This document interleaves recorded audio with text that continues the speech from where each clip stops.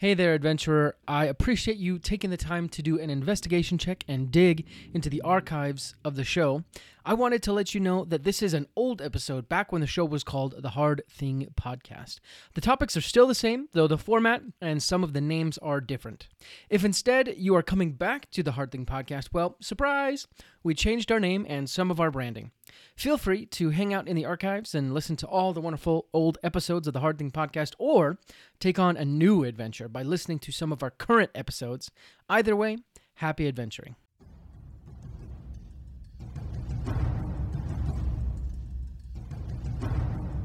This is the Hard Thing Podcast. Today, we are overcoming average. Welcome back to another episode of the Hard Thing Podcast. I am your host, Justin Lewis, and we are here to help you win the war on average in your daily life, all by doing hard things. We're going to help you step up above mediocrity with the tips, tricks, tools, tactics, everything you need in order to do hard things. And today is our Monday show, so you're going to hear from me and a high-performing individual who has been there, done that, done some really hard things, lived to tell the tale, and we're going to listen to their story. And more importantly, we're going to pull from their story actionable insights that you can implement in your life immediately so you can start seeing a change and getting to where you want to go. On Thursdays, we have our Thursday show called The Forge, where we actually put into practice the hard things that we talk about today, and we actually talk about challenges and things like that. It's a fun show. You should check it out.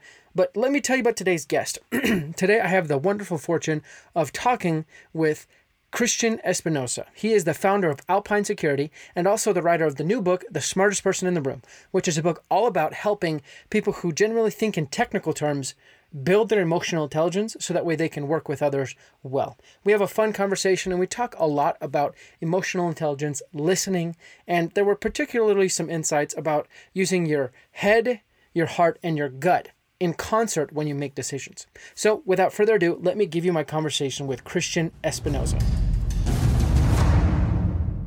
All right. Well, thank you for being on my show, Christian. I am super excited to have this conversation after long months of bated anticipation. So thanks for being here. Yeah. Thanks for having me, Justin. I appreciate it. Like I told you before, I like starting off the show asking every single guest, what's the hardest thing you've ever done? So Christian, what's the hardest thing you've ever done? There's quite a few hard things I've done, but the hardest is probably overcoming my childhood and getting out of Arkansas. So I grew up with a prescription addicted mother and extreme poverty in a trailer on food stamps and welfare and WIC, which is like you can go to the government office to get like a big powdered milk and a big like block of cheese. So I didn't have a lot of like options for my future, so I had to create them. And I decided when I was and this was in Arkansas when I was probably 13 or so. I don't know why I decided this, but I decided I wanted to get out of this scenario. So by making that decision, the actions I took were to help me set me up to get out of my scenario. Like no one in my family had gone to college before. A lot of drugs and violence and just chaos in my growing up, and it just didn't feel right. Like my gut said, this is not a normal scenario, and I want to get out of it. So I focused hard on applying for as many scholarships as I could. I applied to every military academy. I joined every club in high school. I really worked super hard to get out of my scenario. And I ended up getting accepted to like the Air Force Academy, the Naval Academy in West Point, and Notre Dame, and a bunch of other schools. But then, like when my last game of my senior year in high school, I tore 3 of the 4 ligaments in my knee. So I lost my my scholarship to the Air Force Academy, which is where I planned to go. And I had to work like really hard to rehabilitate my knee and get accepted back into the Air Force Academy. So that's where I ended up going. But yeah, that journey through being able to study and stay focused in a very chaotic environment, was super challenging for me, super hard. Uh, First, I got to say thank you for serving in the Air Force and taking on that opportunity when so many people relegate that to others. Um, so many things stood out to me out of your situation. So the first thing you said, your gut told you that this isn't normal. Why do you think your gut was saying that? Obviously, it's not normal, but I mean, growing up as a kid, it's probably all you ever knew. So why do you think you had that instinct? Well, I believe we have this innate these innate instincts, and we've been conditioned to think with our head or our logical mind, and ignore that gut instinct or your heart, which are like there's really three parts of like making decisions and taking in a scenario. Is your head, your body, which most people say is your gut, and your heart. So we tend to tune out of our gut, though. Our gut and our heart tell us things if we're listening. And back then, I guess I just listened more to what my gut was saying, what my heart was saying, and it was saying that this scenario I'm in, which was not a good scenario at all, uh, was not a scenario for me. I could be more, I can do more, I can rise above this, and it's within my control. I just need to make it happen, versus sort of like give up and just think, this is just the way it is. I guess I felt also that, there's got to be something more to life than this scenario like my mother's in, which she's obviously not happy. Um, it's just, and none of her friends are happy. So it's like a miserable existence almost. And I felt like there's got to be more to life than just, prescription, medications and drugs and alcohol and chaos and, arrest and all this stuff. It didn't make any sense to me to even consider that path, because I saw the effect of that lifestyle on the people, that I cared for. Had, had you seen any positive examples? So you're seeing all these negative examples of what the lifestyle is doing to them. Had you seen any positive examples? My grandfather was probably the most positive role model I had in my life. Uh, he served in World War II and was very quiet, but very centered and grounded. So yeah, I think, and I didn't have a father figure. So my grandfather kind of was the father figure, and he was a very positive role model. He was a very, if you're gonna, if you're gonna do something, if you're gonna say you're gonna do something, you do it. If you honor your word, you have create habits in your life. You stick up for those who can't stick up for themselves, and a lot of values I think I got from him. I asked that question just because in talking to a lot of guests, I've noticed that usually um, it takes someone who kind of sparks this idea within them that there's more, you know. Um, Gosh, the only way I can really describe it. Have you ever heard of the allegory of the cave? I don't think so.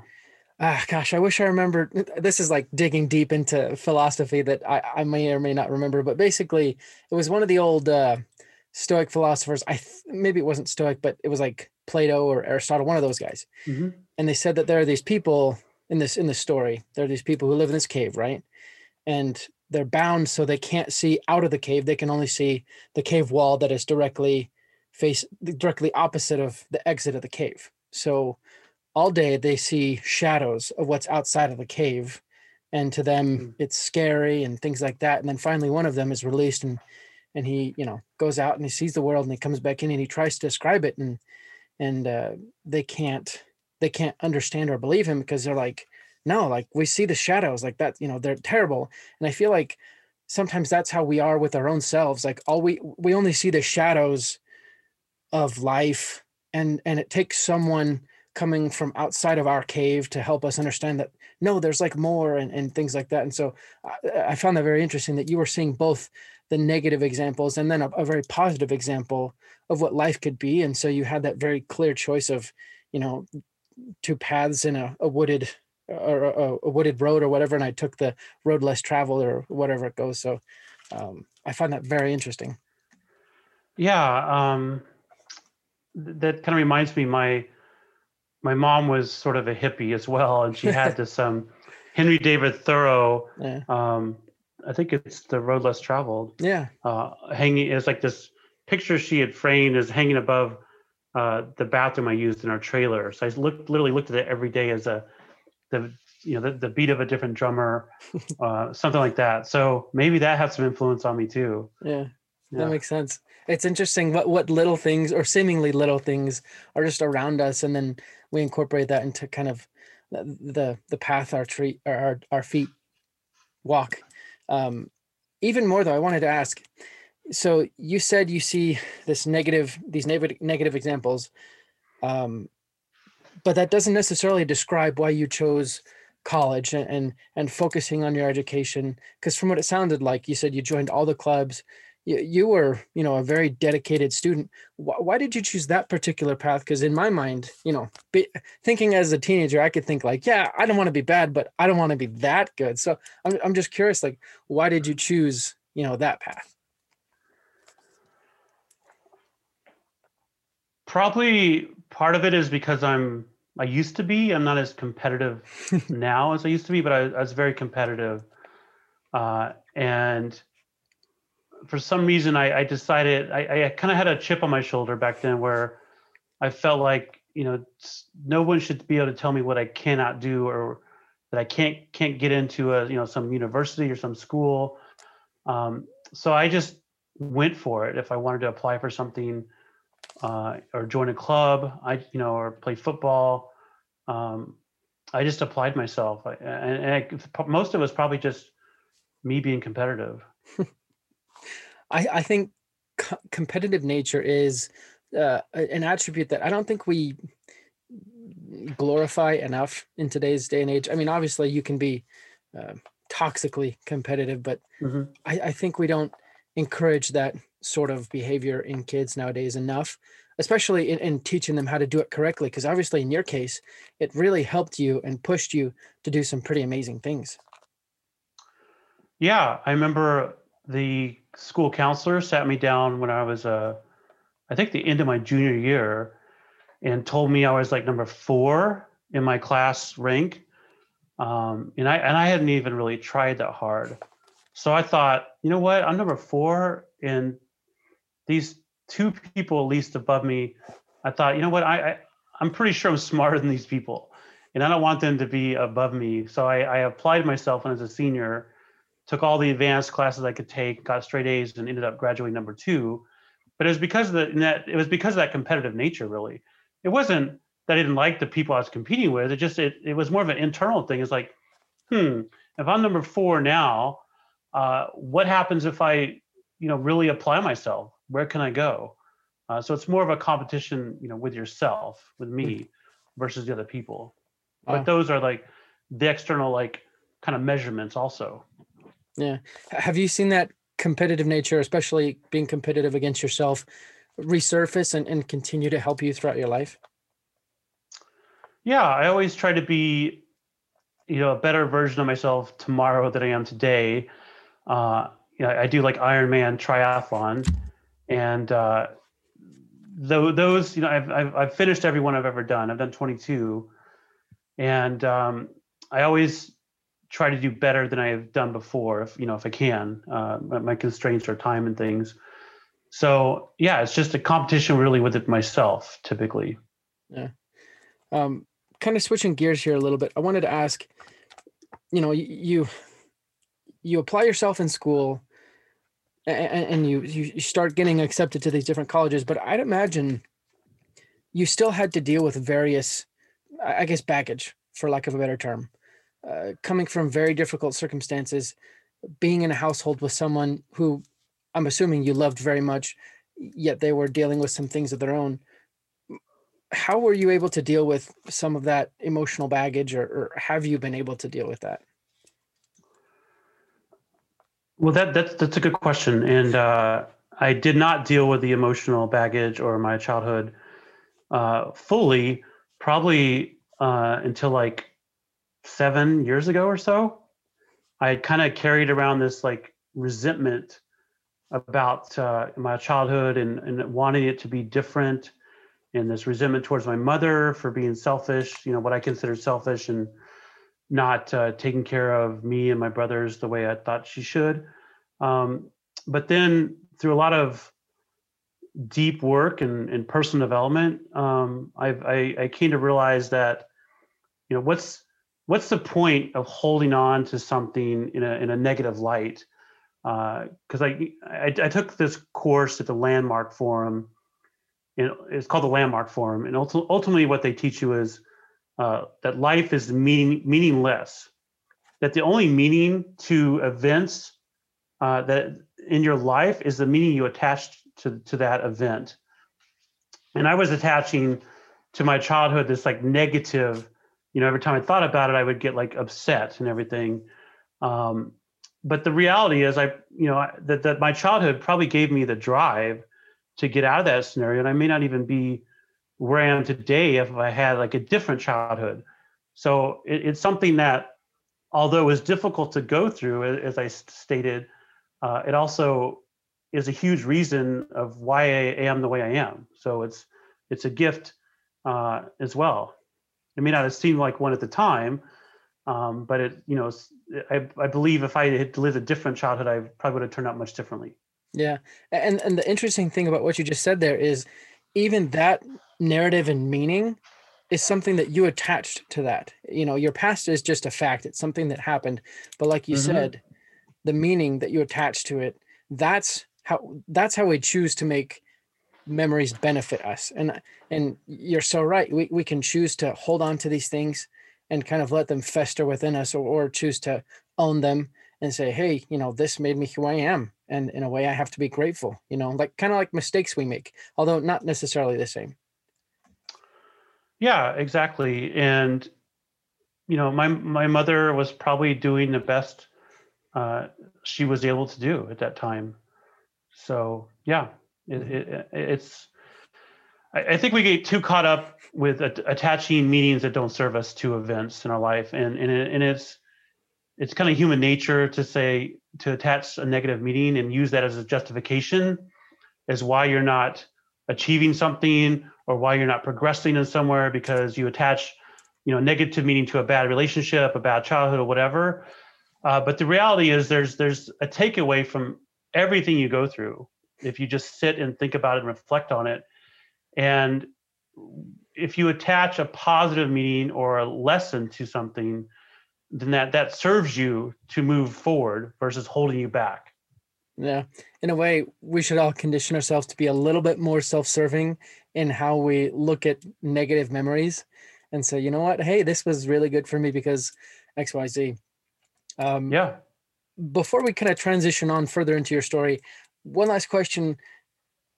What what is the top advice you would give to kids, or people who feel like they are growing up or developing, or find themselves in a similar situation as you had when you were growing up? They feel like they just didn't have any options, like you said. The top advice I would give them is to one is to realize that although it seems like a permanent situation in the big scheme of life, what they're going through is temporary. And I think what a lot of people do is they think I'm stuck in this scenario, I'm not going to be able to get out of it, and they give up hope, which is a recipe for disaster. So realizing that this is not like a life sentence, if it's your childhood, for instance, you're going to get through it, and then taking the steps that will help benefit you along that journey. And one of the things that I wish I had done a lot earlier. I didn't really start getting to personal development until college. I read Tony Robbins' book Unleash the Power, um, or Unlimited Power, I think it's called. Um, if I had done that earlier in high school, I think it would have really helped me. So I think the mindset and surrounding yourself by positive things is also extremely important. If you're always around negative people, you're going to become negative. And as you know, if you can pick your friends growing up that will help lift you and support you, versus ones that are just complaining about their situations, that will set you much more up for success. A lot of people say you're the average of the 5 people you hang around with, so you should choose them wisely, and especially in school. Fortunately, I was able to choose decent friends, but if I had to make different choices, I could have been in a different scenario as well Yeah. back in high school. Yeah. I like how you brought up surrounding yourself with positive influences. So something I learned, a couple months ago about muscles, and we break muscles down, and then they need protein to build themselves up stronger. From what I understand, and I'm no scientist, so don't quote me on this, but a lot of people they go to the gym, work out, and then afterwards they have their protein drink or whatnot, right? Hmm. But from what I've understood, in order to build muscles up effectively, you can't just take a shot of protein and expect the protein to be delivered to the right spots. Instead, you kind of have to create a protein, like a healthy protein rich environment. So an environment Yeah. where, protein is kind of always readily available at healthy levels. And I think it's the same way with positive and mindset maintaining and changing influences around you. Like you said, people. I've noticed, because I really like fiction books. My Hmm. mind starts to change a lot if I don't listen to like podcasts for like 4 weeks, and I only listen Oh to yeah. fiction books, and my mind kind of starts becoming maybe a little bit more depressing and self-doubting. But if I kind of keep that regimen of just some of these positive influences, I can, keep myself on that progressing path, if that makes sense. Yeah, that makes total sense. Like if I never watch TV or the news, but if for some reason I watch the news or I see it, and I see it on for like 3 days, I notice my mindset and my mentality starts turning more negative and more fear based versus abundance based. Hmm. Yeah, the news is something that I haven't like mastered exactly how to, tap in and be abreast of situations that are going on and things like that. Maybe I don't need to be, because it's not actually that important on my life, but that's a really good example of kind of a very fine line balance that you'll have to walk, I guess. Um, Yeah. so you're in college, you're doing well. At some point in your life, you decide, hey, I want to start a business. Tell us about that. Yeah. So I had a career in the Air Force. I served 6 years in the Air Force after college. I was a contractor for the Department of Defense for several years. I did, and then I worked in a commercial company for several years. And then I had a moment with a commercial company. It's kind of like a defining moment for me, where I had a run in with a CEO. I was like a VP of security products or something for that organization.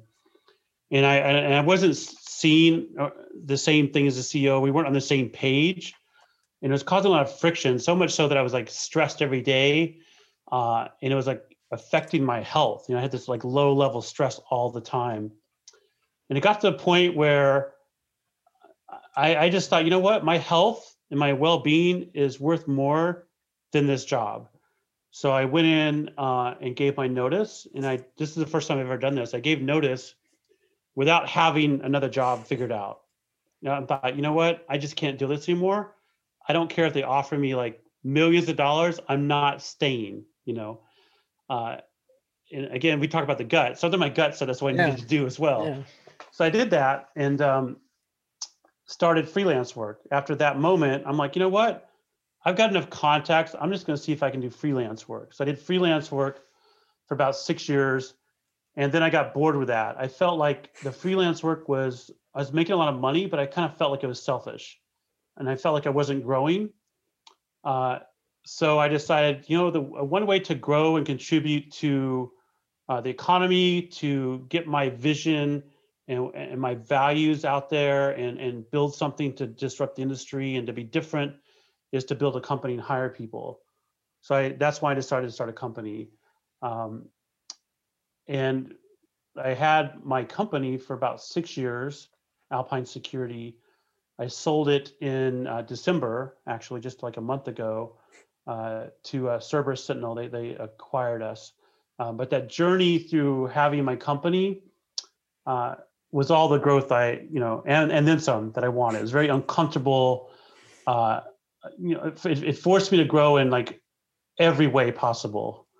Because when you start a business, I'm a believer that the business is a reflection of the owner and the person that started it. So if the business is not doing well, it's like a mirror image that there's something wrong with me. Because if your outer world is not right, then there's something wrong with your inner world, basically. So it forced me to have to really reevaluate a lot of things and change a lot of my behavior, my beliefs, and everything else to be able to get to like do these step ladders in the business, basically. That, sorry, I had to write that quote down because it was very insightful. A business is a reflection of the owner who started it. At what point did you realize that insight? I realized it probably about 6 or 7 months into the business. Uh, that I'd hired a person that I thought was a good fit. I hired them without listening to my gut. My gut said no, but I hired them because my mind said, my head said, this person is like super smart. They show they want to like help me and all this stuff. So I went ahead and hired them, and they had burned a couple bridges with clients. Like went to a meeting with a client and used a bunch of profanity and things in the meeting, and yeah, all that made me realize that I've got a lot to learn in the business. What I thought would work is not working and the thing is, uh, since I founded the company, I personally backed the company financially. So it's different than working for another company, because when I worked for other companies, I saw these same kind of things happen, but it's like I wasn't as vested. But Mm-hmm. now this is like my money all of my money, I put in the company. And if I don't figure this out, it's going to have a dire consequence because I could lose everything. So it's like the necessity drove a lot of the innovation and changes I had to go through. Wow, that's so insightful to me, especially because a lot of people might be tempted, a situation like that, right? A lot of people might be tempted to say it's the employee's fault, which it is. And honestly, I don't really like using the word fault because it's not very productive. But Mm-hmm. you instead said, this is my responsibility. Essentially, this is what you said. This is my responsibility because I have a lot more to learn about business and this industry and my business specifically. Why do you think you had that reaction versus, oh, well, I'll just fire him, and then you don't actually have that internal change? I believe in taking ownership. And the reality is, if it's my company that I started, whatever happens, uh, for good or bad, is my responsibility. And the other thing is, if you are saying it's the employee's fault, if you're always saying it's somebody else's fault or the economy's fault, it's because of COVID, whatever. If you're always blaming something externally, then you're not going to look inward and make the change that is required for your, inside, and you're just deflecting.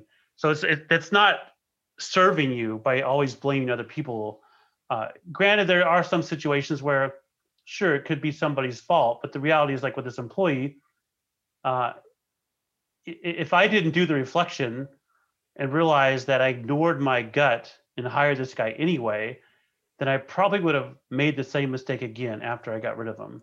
Right. Uh, and I did. So it's like, it's like something told me not to hire this guy, but then I went and hired somebody else again. It's like I had to make the mistake twice before it, I had to pay the dumb tax, as they Yeah. say, before it like sunk in. But I had to sit back and say, what is my role in this, and what can I do differently next time? What can I learn from this, right? Yeah. And that's extremely important. Other than if you just say, it's their fault, and I'm just going to move on and not think about it anymore, you're not going to progress, in my opinion. Yeah. And I love how you say dumb tax. I've heard other people call it like tuition money in the School of Hard Knocks or whatever. There you go. Um, Yeah. Yeah. but the way you describe it, it kind of turns everything that we're doing in life as an opportunity for internal development, which is really interesting because it kind of changes. I think it would probably change the way that you do things. Like if you treat your marriage or your job or how you show up to a pickup game of basketball as an opportunity for internal development, I think you'll act a little bit differently and make some different choices. What do you think? I completely agree. I think we have to look at situations like, what's the outcome I'm trying to get out of this scenario? Like if like something that I hear quite a bit is like, if you're arguing with your spouse about the dishes in the dishwasher, and it's like you're pissed off about it or upset about it, it's like, what are you hoping to get out of that? If you're hoping to have like a harmonious relationship and show the other person you care about them or love about them, then what does it matter who puts the dishes in the dishwasher, right? But sometimes we want to fight to be right at the cost of being happy, and we just have to step back and say what I want out of this scenario, and then, like you said, that would alter how you respond to things and how you approach that scenario, Yeah. or that relationship, or whatever it is. I think that's actually a great segue to kind of talk about your book because it's all about emotional intelligence, right? And I feel like that's exactly what you're just talking about. Yeah, the book is about emotional intelligence. So my book, basically all the lessons I learned through having my company, and working with highly technical people, and the frustrations I had, I wrote a book about that and about the things I did to change the culture and improve highly technical people. There's this mindset in cybersecurity that if you have a high IQ, it's accepted that you don't have to have people skills or a high EQ, Right. and it's tolerated as well. So that's not helping our industry. So in my book, I have a 7-step, what I call secure methodology, which basically walks somebody through these 7 steps, which includes things like awareness, mindset, acknowledgement, communication, monotasking, empathy, and Kaizen. And if you follow these 7 steps, and you're a technical leader, it equips you better to deal with your technical staff and also train your technical staff on the same concepts, so we can communicate better, we can work better together. We're not intellectually bullying each other. We're not trying to be the smartest person in the room, which is the title of my book. We're not letting our ego come into play all the time. We're working to get the outcome we want. Like the scenario with the dishwasher. Again, that's the ego coming into play, saying I want to be right versus I want to be happy. The same thing happens in my industry in cybersecurity. People want to be right. They want to listen for agreement when they're talking to a prospect or a client instead of listening for insight. Wow. Listening for insight. And I'm asking as a chronic bad listener, and honestly, my EQ is probably really, really low. My IQ might be down there too, but definitely EQ is really low. How do you? I think it's fine. Thank you. How do you listen for insight? Like, I don't know if there's any like quick tips for that. Well, you have to really listen. So one of the things I talk about in my book is monotasking. So it's being present.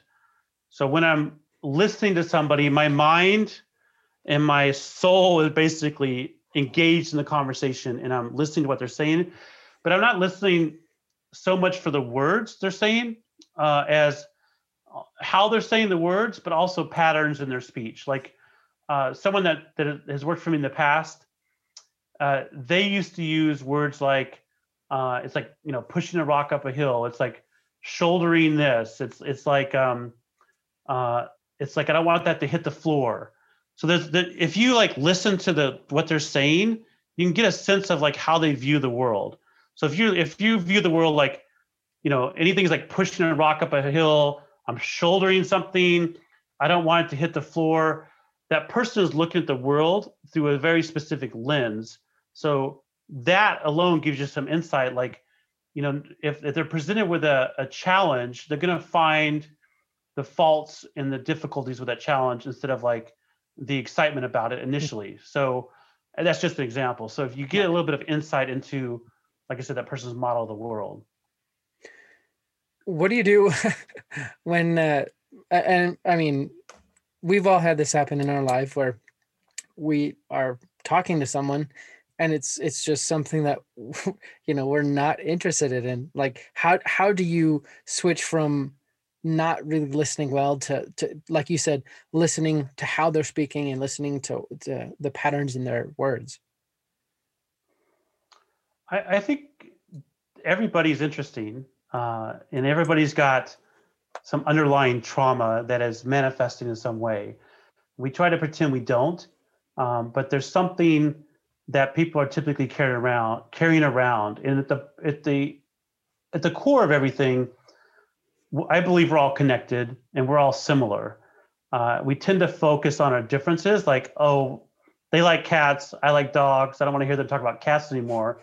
But for me, I like to look at the person and think, even though I don't like cats, as an example, what is it about them that likes the cats? Because it's fascinating. If you just change the perspective, because I want to know more about them versus like what they're talking about, like what makes them tick, what makes them like this thing.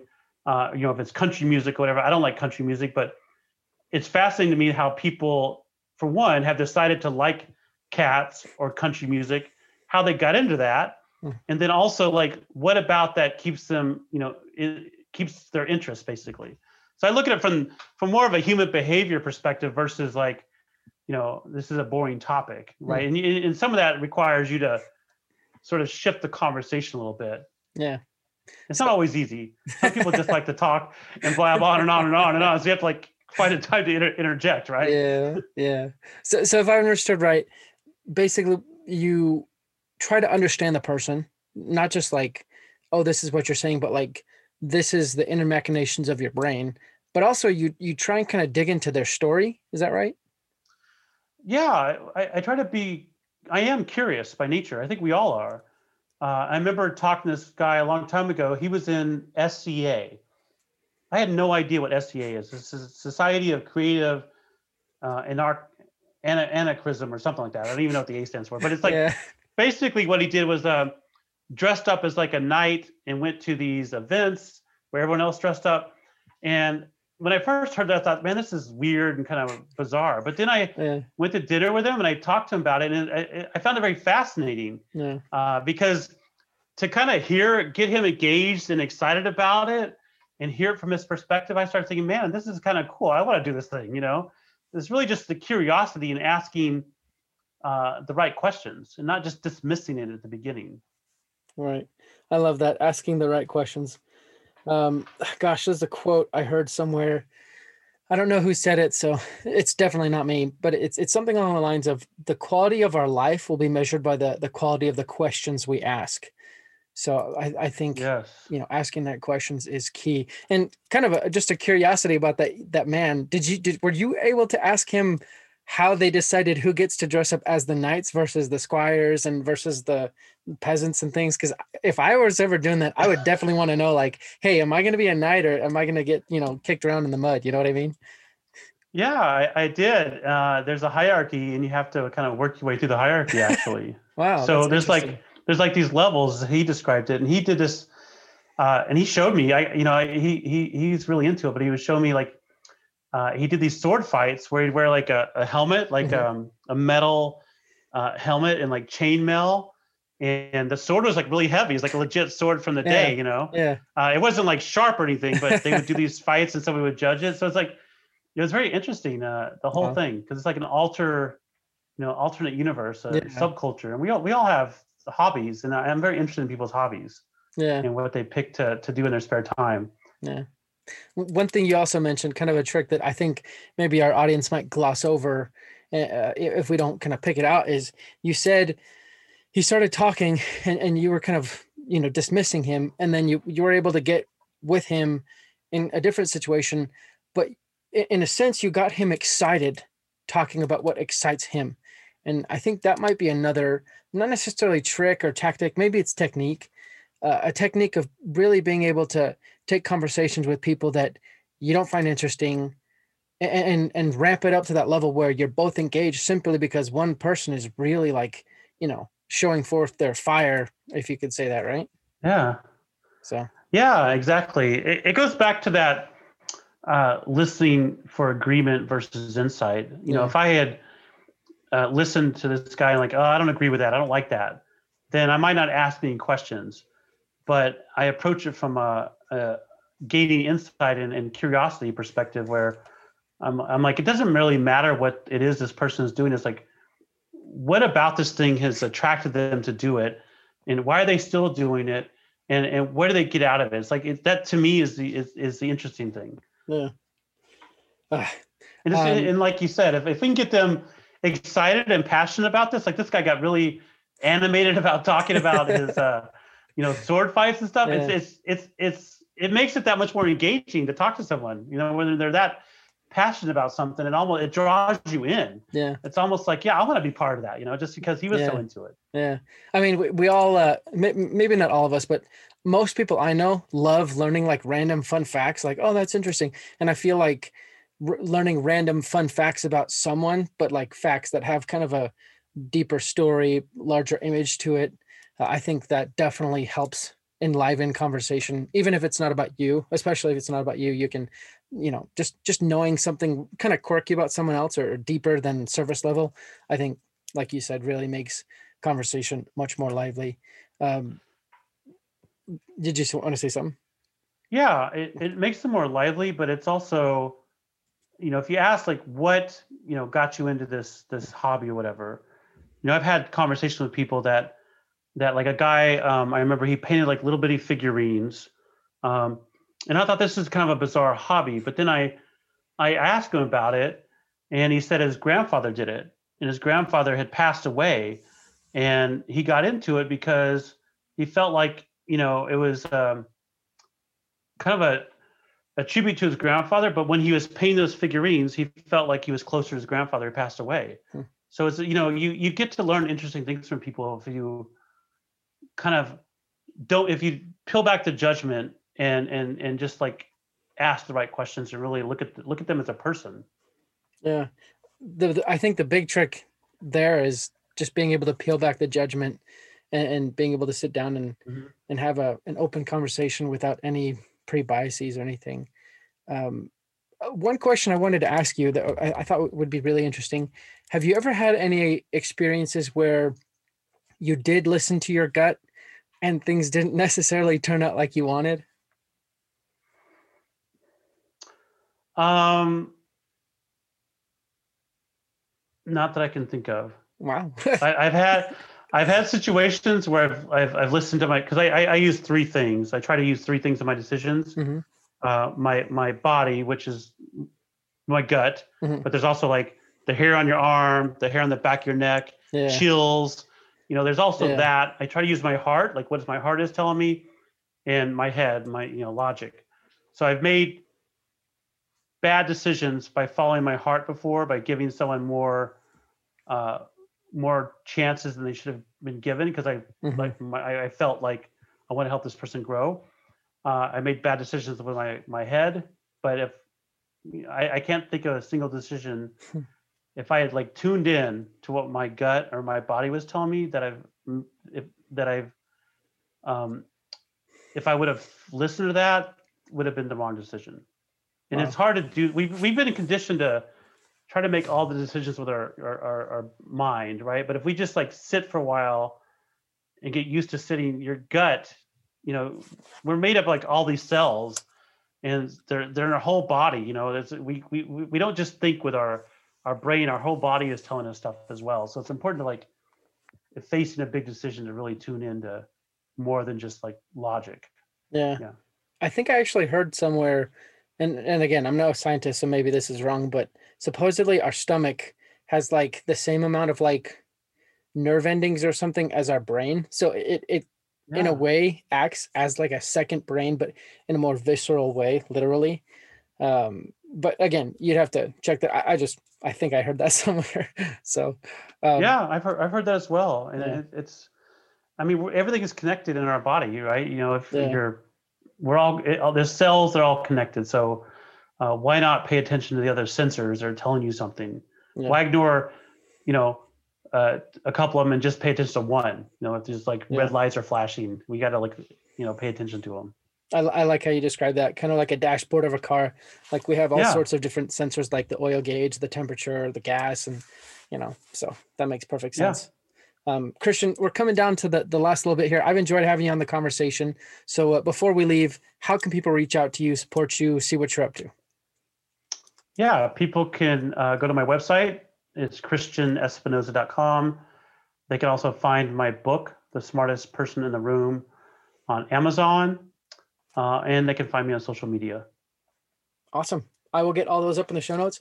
But before we go, a couple action items for our audience. So I was able to find 3. Let me know if you wanted to add or change Okay. to this list. So the first action item I came up with from our conversation was to read personal development books, kind of like you were saying, you got started in college reading Tony Robinson. So hopefully our audience can replicate that practice. And then Yeah, and just go ahead. to add to that, these days you could just watch YouTube videos or Yeah. podcasts or there's a lot of more things available now for personal development than there were, back when I was in high school, which were basically books. Yeah, agreed. I mean, we have no excuse really, especially, I don't know about you, but I love going to the library. The library allows us to rent audiobooks for free.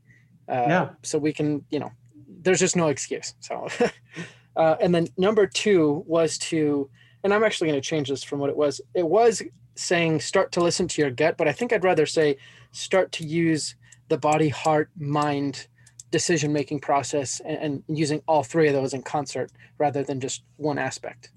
Yeah, definitely. And then the last one is to start listening for insight. Yes. Yeah. Did you have any others that you wanted to add, or do you think those are pretty good? I think those are great. The listening for insight is challenging because most of us listen for agreement. So Yeah. you have to like put your ego in check. I like to have this saying that your ego is not your amigo. So when the ego surfaces, you want to like keep it in check, basically. Yeah. Otherwise, you'll just listen for agreement. Yeah. And it's so tough because, I mean, all of us just want to be known for being the best and the biggest and the brightest. And it's tough. So, but thank you so much, Christian, for being on the show. I really appreciate it. I've enjoyed having this conversation. I'm glad that, we got connected months and months ago, but I'm glad we were finally able to have it come together. So thanks for being on my show. Yeah, I appreciate it, Justin. And I'm glad we stayed in touch over these 6 or 8 months or however long it's been. Yeah, it's awesome. Thank you, my friends, for listening to another episode. I am very grateful for you tuning in and listening to these shows. I know that they are valuable and I know that they are helping you out. So if you want to support the show, go ahead and share it with someone you know. Also, make sure you subscribe so you never miss a single episode. The episode that you miss might just be the one that might have changed your life. You never know. But again, thank you so much for coming in and supporting the Hard Thing podcast. The purpose of this show is really to help you, to give you change in your life, to be the catalyst for forward progress. So I really hope that it's making a difference. And the only way to really make a difference is to put it in practice. So it's up to you. So we'll see you next time. But until then, make sure you do hard things and overcome average. Psych! We're not done yet. I want to talk about Operation Underground Railroad. I always talk about them because they're my favorite nonprofit organization, and they actually go undercover to rescue kids from sex trafficking. We all have children in our life that we care for deeply. Well, there are children out there who don't have people who care for them deeply because they've been stolen and they've been trafficked. So if you want to help get them back, put them in nice homes where people care about them, donate to Operation Underground Railroad at oyorescue.org, or you can help us raise $1,000 for them in our campaign at gofundme.com/overcoming-average. Donate some money today. Now really, go do some hard things because you will overcome average.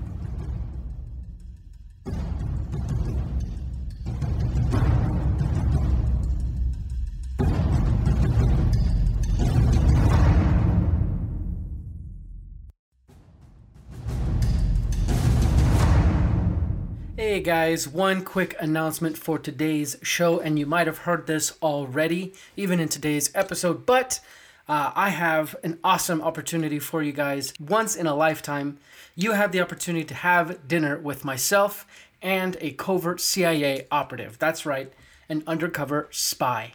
My guest, Andrew Bustamante, has been gracious enough to offer himself up as guest for a dinner with myself and one lucky audience member.